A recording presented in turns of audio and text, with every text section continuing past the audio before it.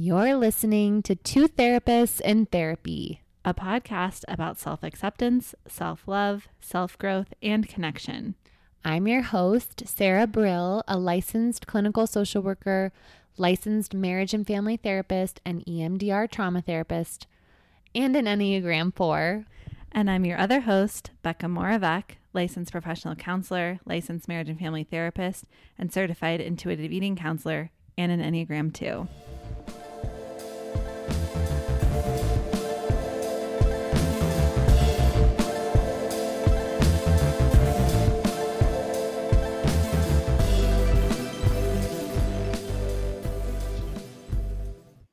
Hi, Sarah. Hi, Becca. I'm so excited. I am too. I can't wait for today's episode. I'm just kind of like, I feel a little giddy. I know. I guess to answer that already answers my feeling question. Well, let's wait. I'm going to introduce her okay, so we can perfect. all ask. Okay. Yeah. So we are giddy and excited because we're with our friend and colleague and mentor, Carrie Stutzman. She's a parentologist, marriage and family therapist, a parent educator, social worker, and probably most importantly, she's a mother and a stepmom. And so welcome to the show, Carrie. Hi, I'm so excited to be here. Thank you. Yeah. Yay. And so maybe we can start off with Becca and my favorite question. And we'll ask you first, since you're our guest of honor. How are you feeling today, Carrie? I would say I'm feeling two different things the strongest. One is scared because I'm launching this brand new parenting class in a couple days, and it's new and it's a big adventure and it's really putting myself out there. So that's scary. And I'm also really happy because I get to see the two of you. And I feel honored to get to be on your podcast. Awesome. And we're so excited later on in the show to learn more about your parenting class that you're launching. And yay, we're just so glad you're here.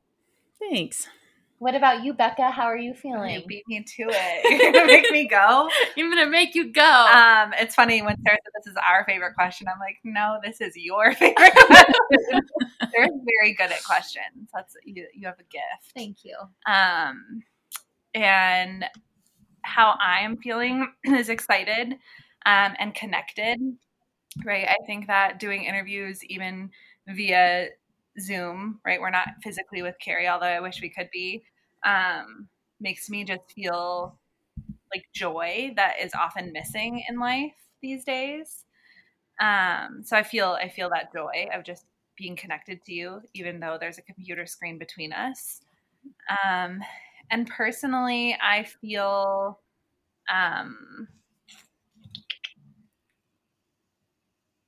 what are my four basic emotions? Sad, glad, mad, happy. I would say I'm in the happy category this week. And expanding on that would be, I feel happy about just the routine of life right now. It's so funny that you hate that question because you're always so good at answering it. Well, it just takes me, I don't live in it because I'm so used to putting my feelings to the side to be with other people, which it doesn't allow me to be with other people. You know this. But so it takes me a minute I know it's not I don't always know how I'm feeling until I take the space to ask it. And I think maybe why it's not my favorite question is because the chance of it being one of those other three emotions of mad, sad, or scared is pretty high. And then you have to feel it, which is good. I'm always glad I do. I don't hate feelings. It just is uncomfortable. Mm-hmm. Well, you're really good at answering it. Thanks for all that explanation. Yeah. I feel like that was really helpful. Yeah. Sarah, what about you? How are you feeling? I am feeling I'm truly feeling giddy and excited, and it's partially connected to what I shared last week. Just being pregnant, I feel so excited to be able to talk to a parentologist today and one who is so authentic and open about her own story and her own struggles and realizations and peaks and valleys along the way, because I think parenting is such an epic assignment to be given, and to feel like there's someone who is really dedicated to helping parents, like I said, in an authentic way, feels really exciting and important to me. And so I'm just so excited to hear your story and so grateful that you're here and willing to share with us. So welcome, Carrie. Welcome. Thank you. I'm happy to be here. So I'm going to start you with my actual favorite question.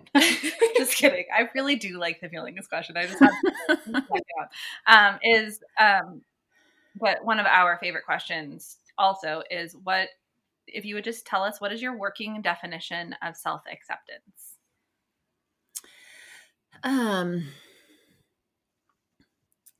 Well, it sounds so obvious in the title of self-acceptance, accepting of self. But to me, I think that means accepting who I am versus what I do, and accepting myself as imperfect, not too much, not too little, and not defined by my external circumstances, what I have or where I live or what titles I have or any of that, but just, I guess really part of what it is too is having this kind, loving voice inside my head. I know that I'm in a place of self-acceptance when it's not the critic who's having a lot of airtime in my head, but it's more that voice that has compassion, that's accepting of me, of my mistakes, the different parts of me that come up. And probably the biggest part that comes with self-acceptance is accepting my feelings, like big feelings or feelings that aren't, that I'm not comfortable with. And I've recently had to encounter that I can be accepting of a lot of parts of myself, but having big dreams, like to have a big impact or anything like that, that's been taboo. So just recently I've been having to come to terms with, can I accept myself, kind of on the positive side too. You know what I mean? The uncomfortable feelings, but also like the wanting to have impact. Mm-hmm. To grow and expand. Yeah. And to be of service in a bigger way. Because I was raised with such a tradition of like, be small, be humble, be of service in that way. So accepting all of who I am and having a kind voice inside of my head would probably be my working definition of self-acceptance. Wow. So just as you're sharing all of that, and that's so beautiful. And yeah, thank you for sharing. I'm wondering about where your self-acceptance journey began.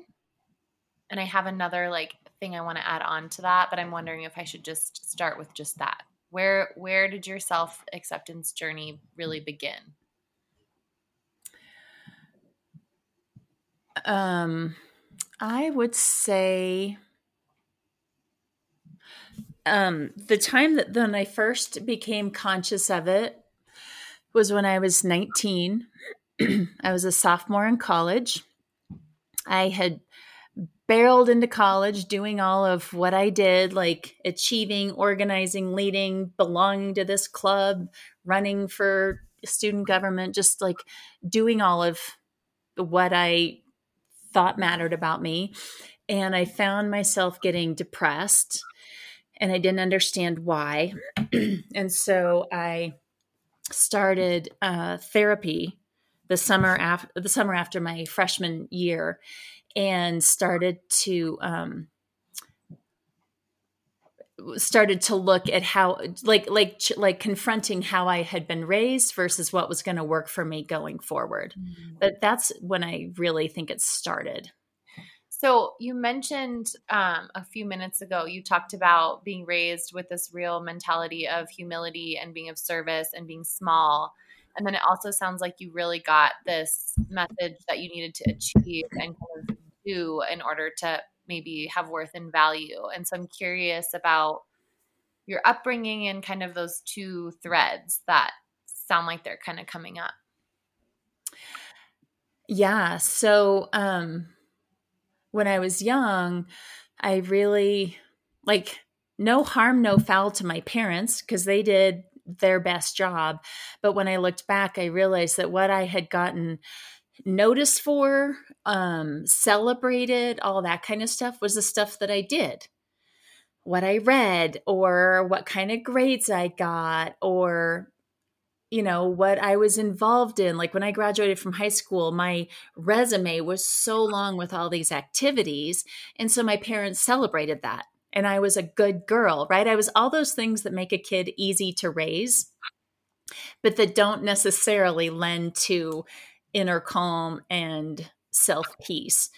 So I was supposed to do big, but stay kind of humble and small in how I perceive myself.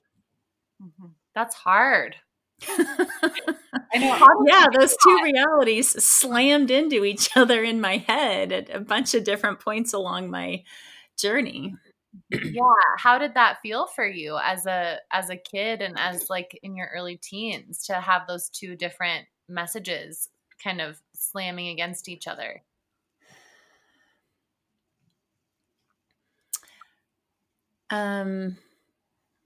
Confusing, but I don't think I really encountered how much it was about like staying small until more recently.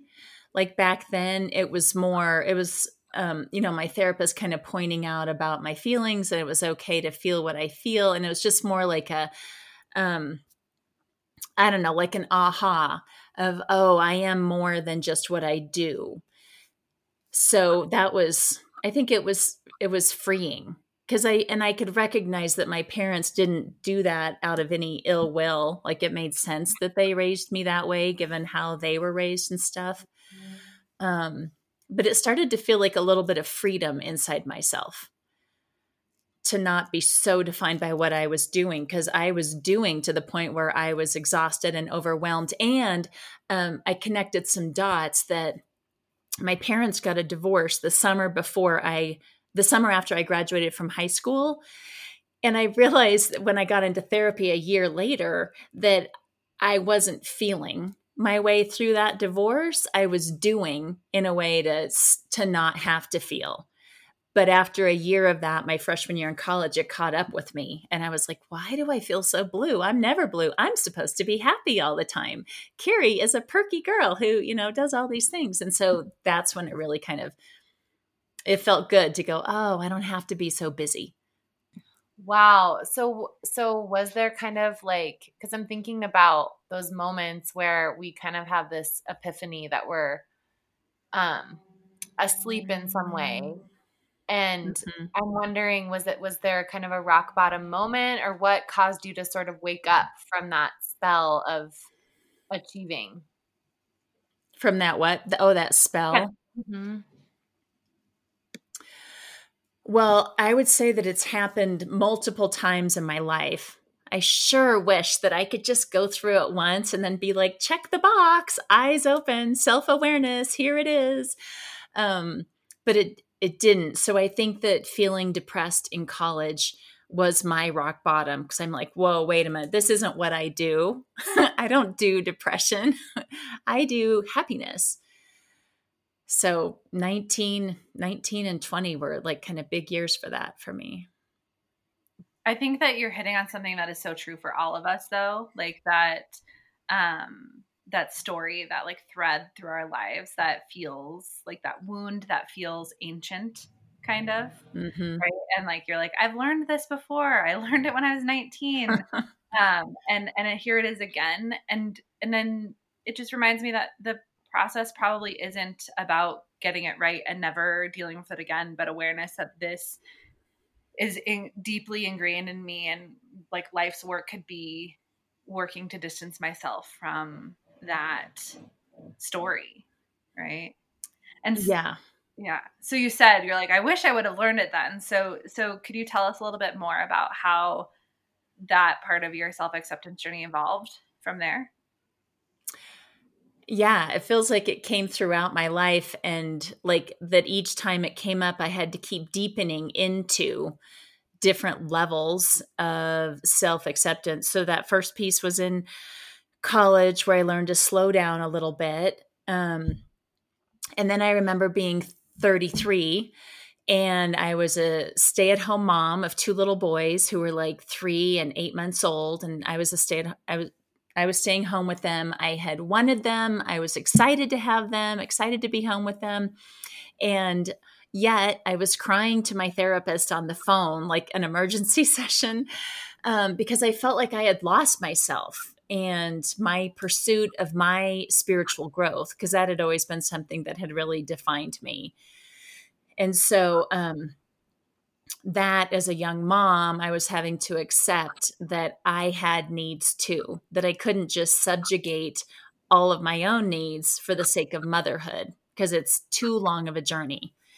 And so that was hard. I felt guilty, like I shouldn't take any time away from my kids to pursue my own spiritual practice or any of that. But I did. I started a spirituality group with women and we got together and did that. And so it was one of those things where it was uncomfortable, but when I pushed into it, then it felt more freeing. I felt so happy those days that I went to my spirituality group. And then I fast forward. Oh. Can I pause you? Yeah. I'm curious. That feels like that connects to when you were 19 too, right? There was like a discomfort. Like pushing your way in. It feels like a pattern of like pushing into the discomfort.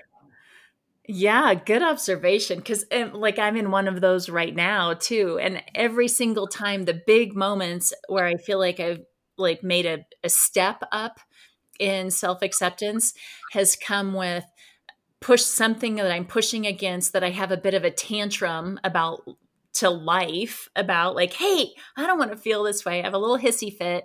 And then I accept it and move into it and push through. And on the other side, I'm like, oh, I'm glad I'm here.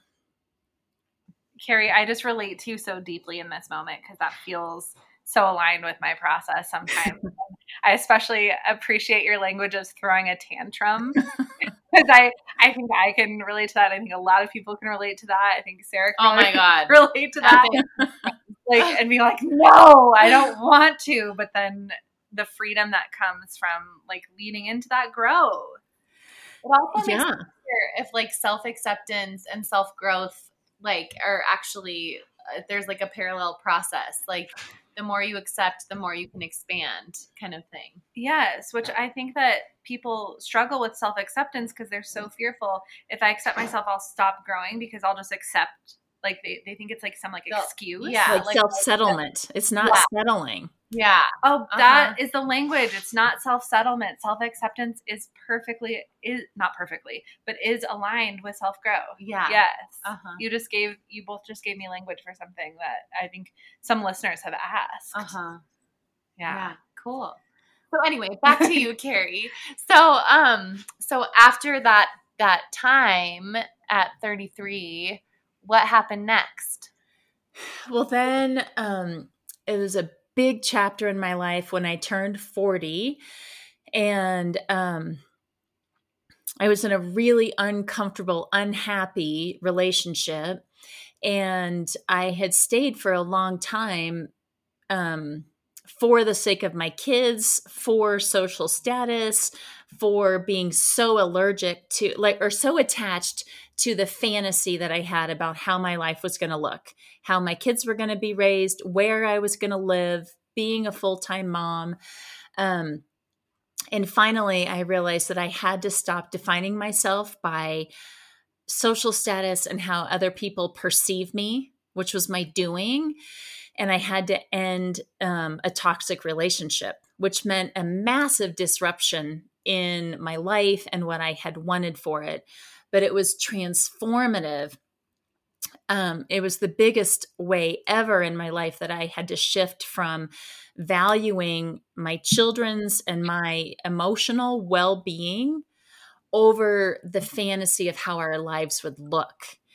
And so that took years for me to get to that point at 50 of going how I feel and what I need and how my children feel and need, and the right to live in an emotionally healthy environment outweighs the satisfaction of staying in the parameters that I had defined for myself before I knew the reality of what life was actually going to look like.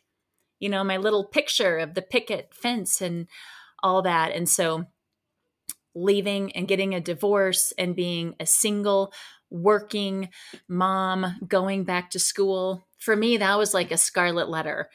And because I just wasn't going to do that. My parents had gotten divorced and I was not going to get divorced come hell or high water. And here I was going, wow, if I'm going to be healthy and if my kids are going to be healthy, I have to do this.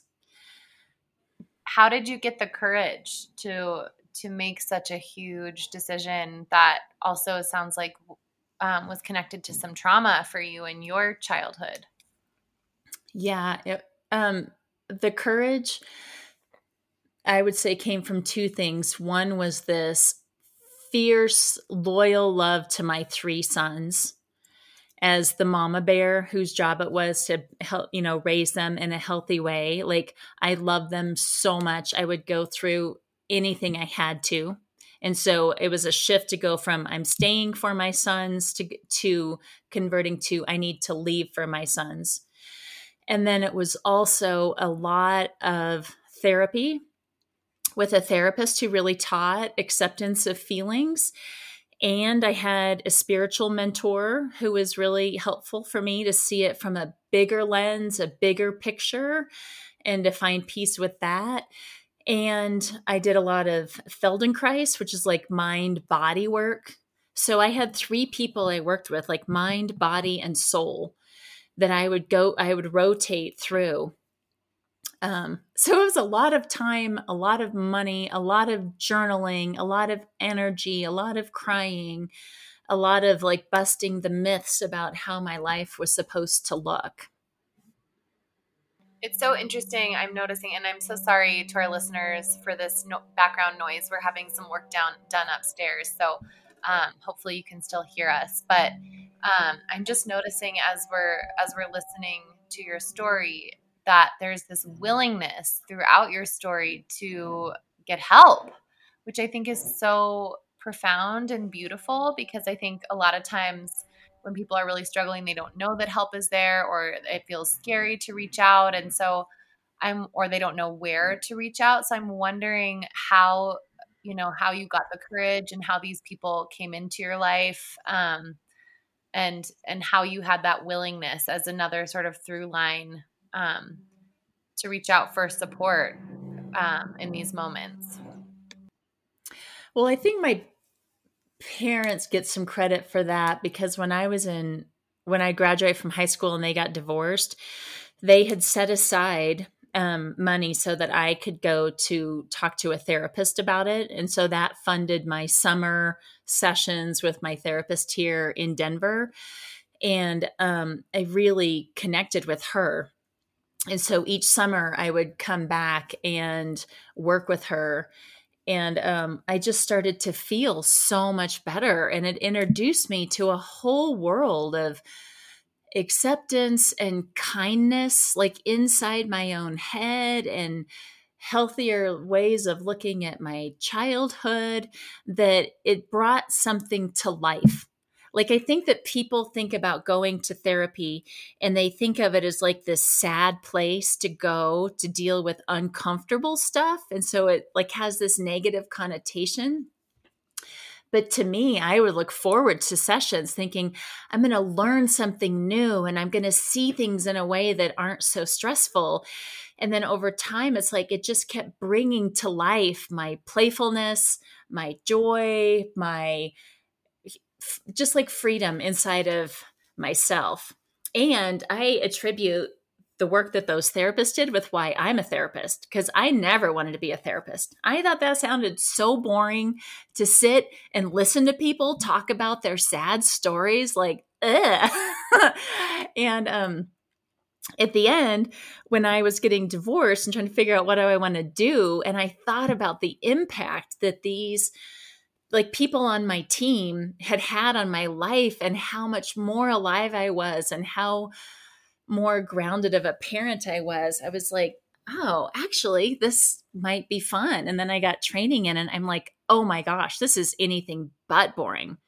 To work with people who are willing to look at the deep stuff and willing to be open and honest and have rich conversations, like, I love that. It's kind of ruined me for parties because like I'm no good at parties anymore because I can't stand superficial conversations. I like want to get to the heart of it. Like, who are you? How do you tick? What's your pain? What's your joy? You know, like whatever. So I'm just noticing something that feels really important with, you know, this idea of like you were doing and kind of like performing, right? When you went to college, or performing as a mom, or feeling like all the shoulds. And it's interesting that acceptance and like feeling it's not like you stopped doing, right? It's not like you were like, oh, now I just feel my feelings and I don't do. Because when I think of you, Carrie, you are a doer, but it's like it's coming from a different place. Right? Totally. Yeah. So that freedom isn't like freedom from, I think this is the other thing people worry about with work of like, well, what if I stop striving? And it's like, it like shifts it to you still being who you are, but from a freer and more authentic place than when you're guided by shoulds and identity being wrapped up in like tattoos and here's what is expected of me and here's who I like you are like you still do get to be happy, Carrie. But it comes from a much more real place. Totally. Right? And I really remember like being a mom, a stay-at-home mom of a bunch of kids in school where there was a lot of parental involvement was a whole nother opportunity to kind of redo that lesson from my sophomore year in college, where there was no shortage of things to say yes to. And I was getting stressed out and I was overly busy. And so I had to work on it again. And my practice started to be anytime anyone asked me to volunteer for something, I would say, I'll think about it. And then I would just sit with it a little bit, sit with it while I was running around, you know, herding children here and there and doing dishes and all that and go, can I say yes with joy? Or is it coming from obligation? And if it was obligation and was going to be draining, then I said no, which was hard, but I learned that no can be a complete sentence, or I'm sorry, but that's not going to work for me, can be enough of a reason. And then if the answer was, can I do it from a full heart? Then I said yes. And I realized how if I did fewer things, but the things I did with a full heart, I was actually of more service than obligation and duty showing up from a drained place. Thank you so much for sharing that. I think that's such a powerful lesson, and I want to live more like that. I think that's the way we should all live. And I'm finding myself as we're listening, just feeling really curious about how your passion for helping parents sort of weaved its way into your own self-acceptance and self-growth journey, because that's such a huge part of your mission. Just curious about how that sort of started to take shape for you. That actually happened in a really specific way, where I was at this retreat, like a self-growth family camp, and we were doing this exercise on shame. And at that point, I had kids who were 7, 4, and 10 weeks old. So I was holding my 10-week-old baby in this exercise. And everyone in the room was supposed to just close their eyes and think a little bit about what is their deepest shame that they hide, that they don't share with the world. And as I sat there, tears started pouring down my face because I knew instantly what it was. I feel a lump in my throat even saying it. Because here I was with my 3 little boys that I love so much, and I was ashamed that I got mad at them and that I had yelled at them and been impatient with them. And I shared that with all these tears, and I was one of the younger people in the workshop, and the facilitator said to everyone else in the room, would you please raise your hands if you have felt this way? And every single parent raised their hands. And I was sitting there, it felt so good to know, but I was like, why didn't anyone tell me? I would have felt so much more accepting and so much calmer if I had known. But like, this is a secret society that parents don't let new parents come in on. And so it was that day, I had no idea how it would take shape. I had no idea I'd be a therapist or do this parenting work or anything. But I was like, that day I made a commitment to come out of my closet of trying to look like I had it together. I'm like, I am stepping out of this facade and going to be real. And I want to share with other parents that there is the secret society and we're all a part of it. And we need to stop keeping it secret. And parents need to share how hard it is, how shame-inducing it is, and all that with younger moms. Because I didn't want someone else to go through 7 years of that kind of shame and guilt over my feelings, over how mad I could get at my children. Wow. Thank you so much for sharing that, Carrie. And it's always so fascinating to me about how liberating the truth is and how oftentimes it's back to that theme that Becca pointed out of like, how vulnerable was that for you to speak your truth in that moment and reveal your shame and then to have the entire room of people say, me too. And what an expansive moment that was for you in terms of your purpose, like looking back on it, how that was sort of the genesis of it all kind of thing. Yeah. That's really cool. And I think that's like, I mean, I think that there's so many topics, and I think we'll be talking more about this in our whole season. And I think that's kind of why I think to our podcast, what I love about it, or what I love about this work is like, we're sharing thing, like you said, like people are afraid that therapy is going to be this like scary place. Right. And so I'm just thinking about how so many things in life we hold and we think that we're the only ones.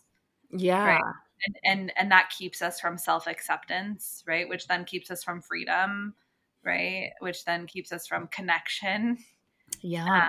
Because then as you shared that, like I am not a parent and I had tears welling because you were sharing your tears, right? And now I'm more connected to you. So I can't imagine what that's like for the people who get to work with you, because you're just so real, and they get to really, it's not platitude. So I just really appreciate you sharing that, Carrie.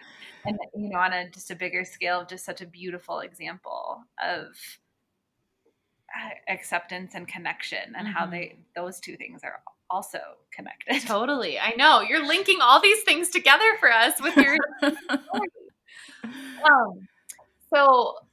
so thinking back to the defining moments, you mentioned age 40, and then I know there was another defining moment after that. Would you share with us a little bit about that? Well, now that I opened my tear valve, I'm probably going to keep leaking out of my eyes. Please do. So another one was when I was 48, and my middle son was 16, and he was just going through a lot. Well, first of all, he was a rascal at one level, and I had to confront being the mother of that kid. That kid where the police department just came to our house if there was mischief in the neighborhood. And they would be like, is Palmer home? And so, and he was that kid who was going to parties and getting in trouble and having me go to the dean's office to, bail him out. And so it was embarrassing because I was still attached or reattached to, being the mother of, I taught parenting classes, blah, blah, blah. I thought that fantasy of how I thought my kids should be. And then things started to get more serious, more dire. And I had to make the decision to send him away to residential treatment. See, look, here I go again. Stop looking at me so sweetly. It makes me cry. And that was so painful to have a kid who was showing up as a hard kid and as a troubled kid, and to be willing to make that leap to let go of him, because at that time he hated me. And so for all of my parenting years, I had attached myself and defined myself by being loved. Like, that's one of the really cool things about raising little kids is, for the first time in my life, I was popular because my boys loved me. Mommy do it. Mommy read stories. Mommy tie my shoes. I want to sit next to mommy. I was like, wow, I am popular. But come adolescence, it goes the opposite way. And so my internal 15-year-old self felt hurt and rejected. And so it was really hard to be willing to surrender him to treatment and let him go and know that I had lost his love and that I might never get it back. I just didn't know how it would go. And that chapter was really about standing up for myself and having a voice in some really strong ways about what was okay and what wasn't okay. There was legal stuff going on with this whole messy chapter. And so it tied so deeply into self-acceptance because I couldn't surrender my son for treatment unless I could accept myself as a human who was trying to raise this kid instead of defining myself as some mom who had it all together. Mm-hmm. So I had to accept my loss. I had to accept what felt like my failure. I couldn't define myself by somebody else loving me or not loving me. I just had to, be okay, I've done my best and I'm human and I hurt and I'm furious and I'm heartbroken and I have to take this action. And I did. So once again, I think in each of these, I had to feel so much pain, and the finding acceptance was really painful. And then on the other side was so much joy. Because what happened to my son is he got sent away. He was furious. But the boy who came home was so full of love, so grateful that he had been sent away, that cycle he was on or that path he was on was disrupted. He said, Mom, if you hadn't had the courage to do that, I'd be dead by now. And so that... it was all that pain, but the joy on the other side. And right now, as we speak, he's home living with us for, during COVID. And he's this big, lovable, happy, full of life young man turning 23 on Valentine's Day. And he wants to be a therapist, and he wants to have impact in this world and work with teenage boys. And so as much as I hated that pain and protest and kicked and screamed and tantrumed about it, would I change it now, looking back, considering that it led to the relationship between him and me being so sweet and him being a man who's choosing to have a life of impact? Not in a, I wouldn't trade it for anything. But oh my gosh, it was a huge drag while I was in it. Oh my gosh, I'm crying. I just want to say just really quickly, and I have a question. No, I just have a thought. Okay. I just want to say, Carrie, I mean, truly to bear witness to your story is just such an honor. And I know we're not all the way done yet, but it's just so amazing. It's so inspiring when people are willing to reveal the hardest parts of their journey, because it just opens up space for us all to be human. And then also, something I love about your story is the hope on the other side, that almost when we let go and we let the universe, or whatever you want to call it, work, it's like we end up getting what we want a lot of times on the other side of things. It just doesn't happen our way. And so it's just so beautiful and so powerful on so many levels. And thank you so much for sharing that nugget of your story. Just so amazing. And I think the other powerful thing about hearing you speak about it vulnerably is you are the parentologist, right? Like you are who I do send my loved ones to when they need help. And I think that it is honest and vulnerable to say that like you needed help, right? And for sure, that's been a theme in here, and I think that can just be so powerful, because I like my personality structure. Like I don't want to accept help, right? Often, ever, and I know that I need it, right? But it feels so scary, and so just you sharing that feels like permission for me. So I can't imagine, and I know other people feel differently about it. So you're giving, when you share your story, you're giving permission to seek help. Right. And I hope so. And for me, I think mothering has been that has been the venue or the channel. Cause like when you're really, really pregnant, or when you're on bed rest, or when you are in the process of giving birth, or when you're recovering, like over and over and over, there's so many things you can't do. And you kind of have to accept help if you're lucky enough to have loving people around you who will help.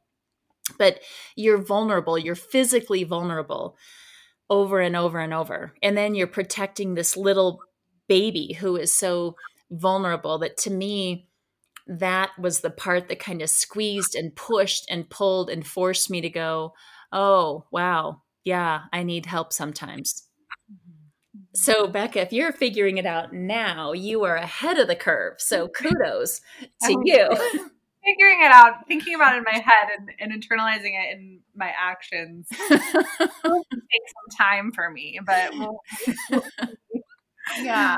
And just one other thought, and then wanting to keep us moving along with hearing all the juicy parts of your story, but just wanting to give a plug, obviously here for therapy, that, you know, all three of us are therapists, and all three of us have just benefited so much from therapy. And I think so often we go to people that we think are these gurus and have never struggled. And it's like our greatest strength comes from our struggles and being willing to ask for help. So thank you for being so transparent about that.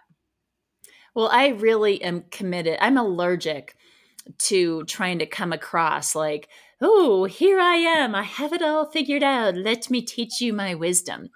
Like, barf. Like, I just want to be like, oh, honey, I've been through some rough stuff, and I'm just here to honor your experience and like walk with you through it, and not expect your journey to be like mine, but just to be real. I just think we need so much more being real in this world. Yeah. Amen. What a call to action for this year. I think that. Yeah. Mm-hmm. So let's see. So here we go. So, so given the fact that, so you've shared with us these defining moments, what has learning this lesson of self-acceptance, which obviously, as we've talked about, is kind of a continual process throughout our lives, but what has that given you?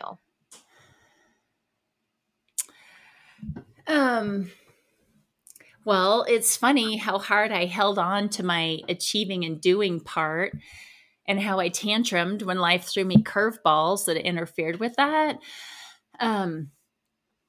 Life had to squeeze me pretty hard to get me to give up that gig. But what it gave me was surrendering to the realities of real life and its struggles, and like letting go of that notion that my life is broken if it's hard.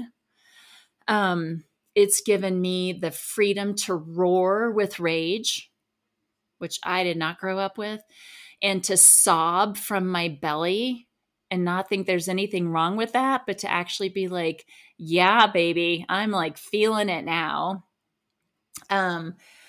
Is learning to, learning to just be has involved recognizing the full spectrum of all my emotions, which had really very effectively been trained out of me as a little girl. But now I feel so much more like genuinely humble and so much more at peace with my imperfection. One of my mottos is live imperfectly with great delight.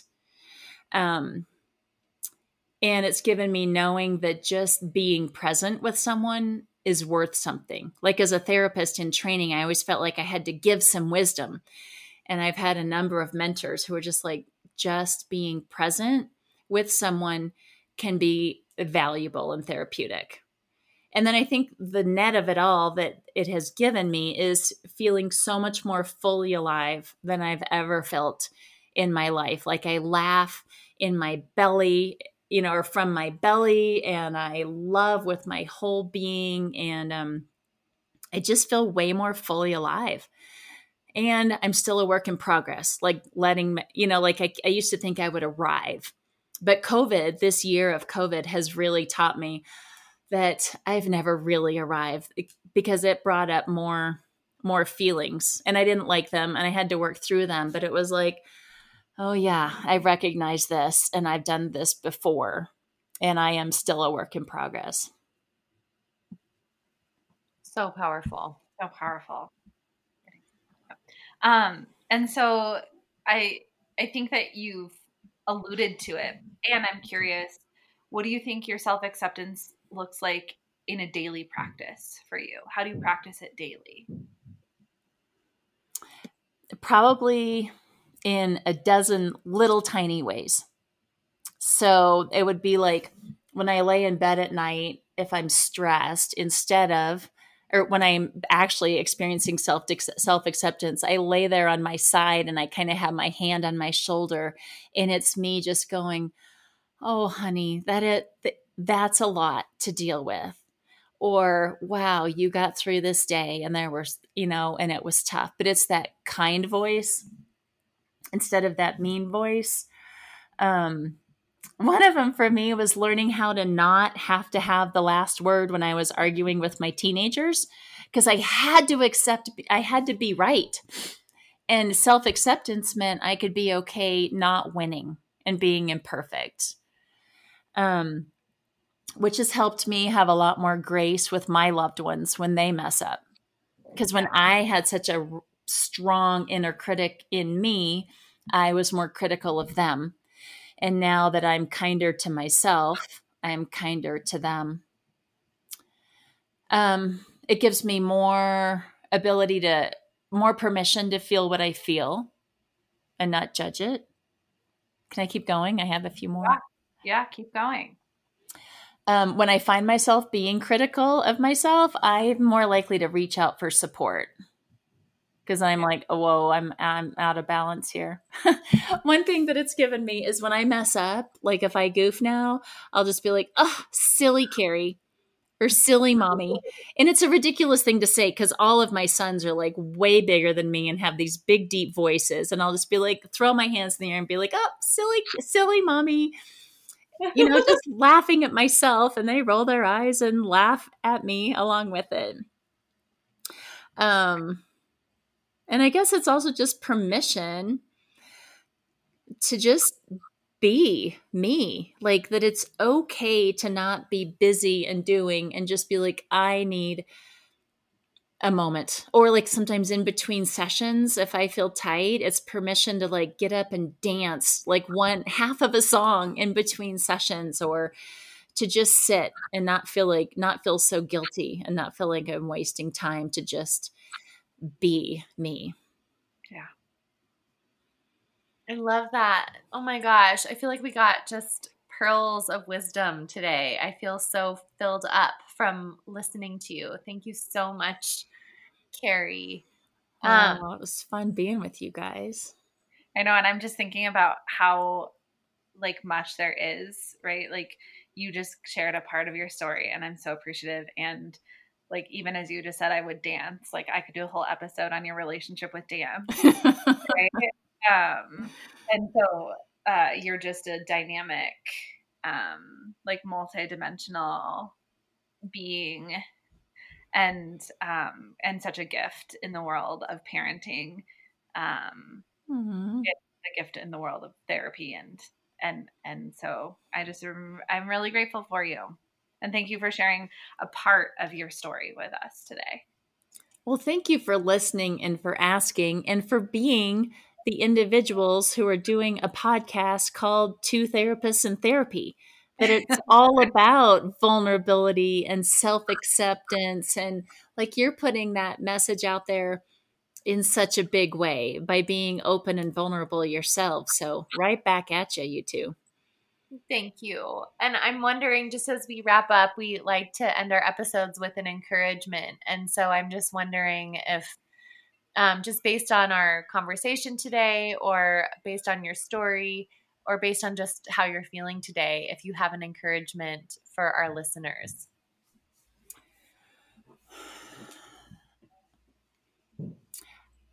I guess my encouragement would be, well, I think I want to speak, well, I think generally to the, general audience, it would be when you find those moments of protest in yourself, to consider pushing through them to see what's on the other side.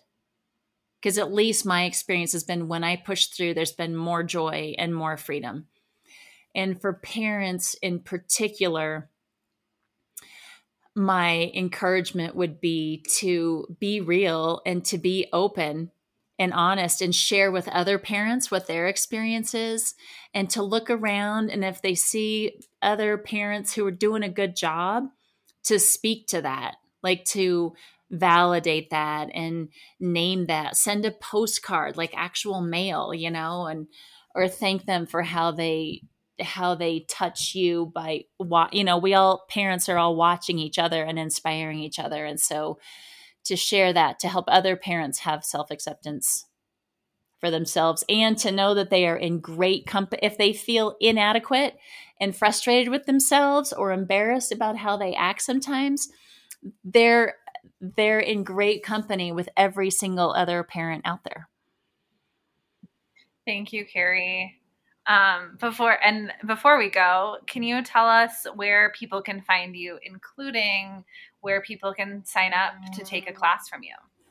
Yes, with pleasure. So my website is carriestutzman.com, which is KerrieStutzman.com. And I've been teaching parenting classes in person forever, it seems like.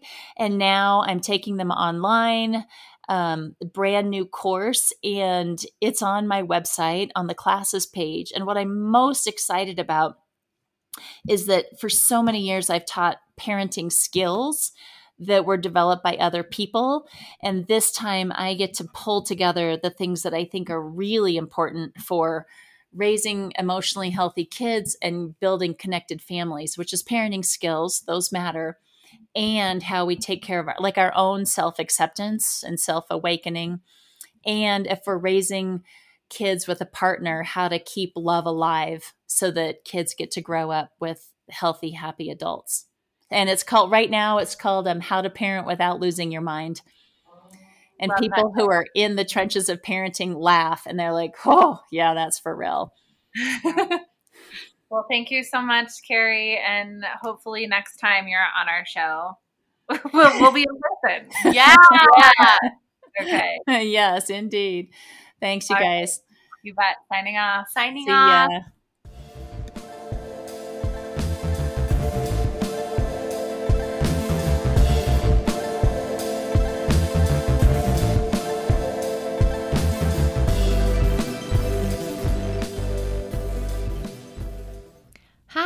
it's Sarah and Becca again.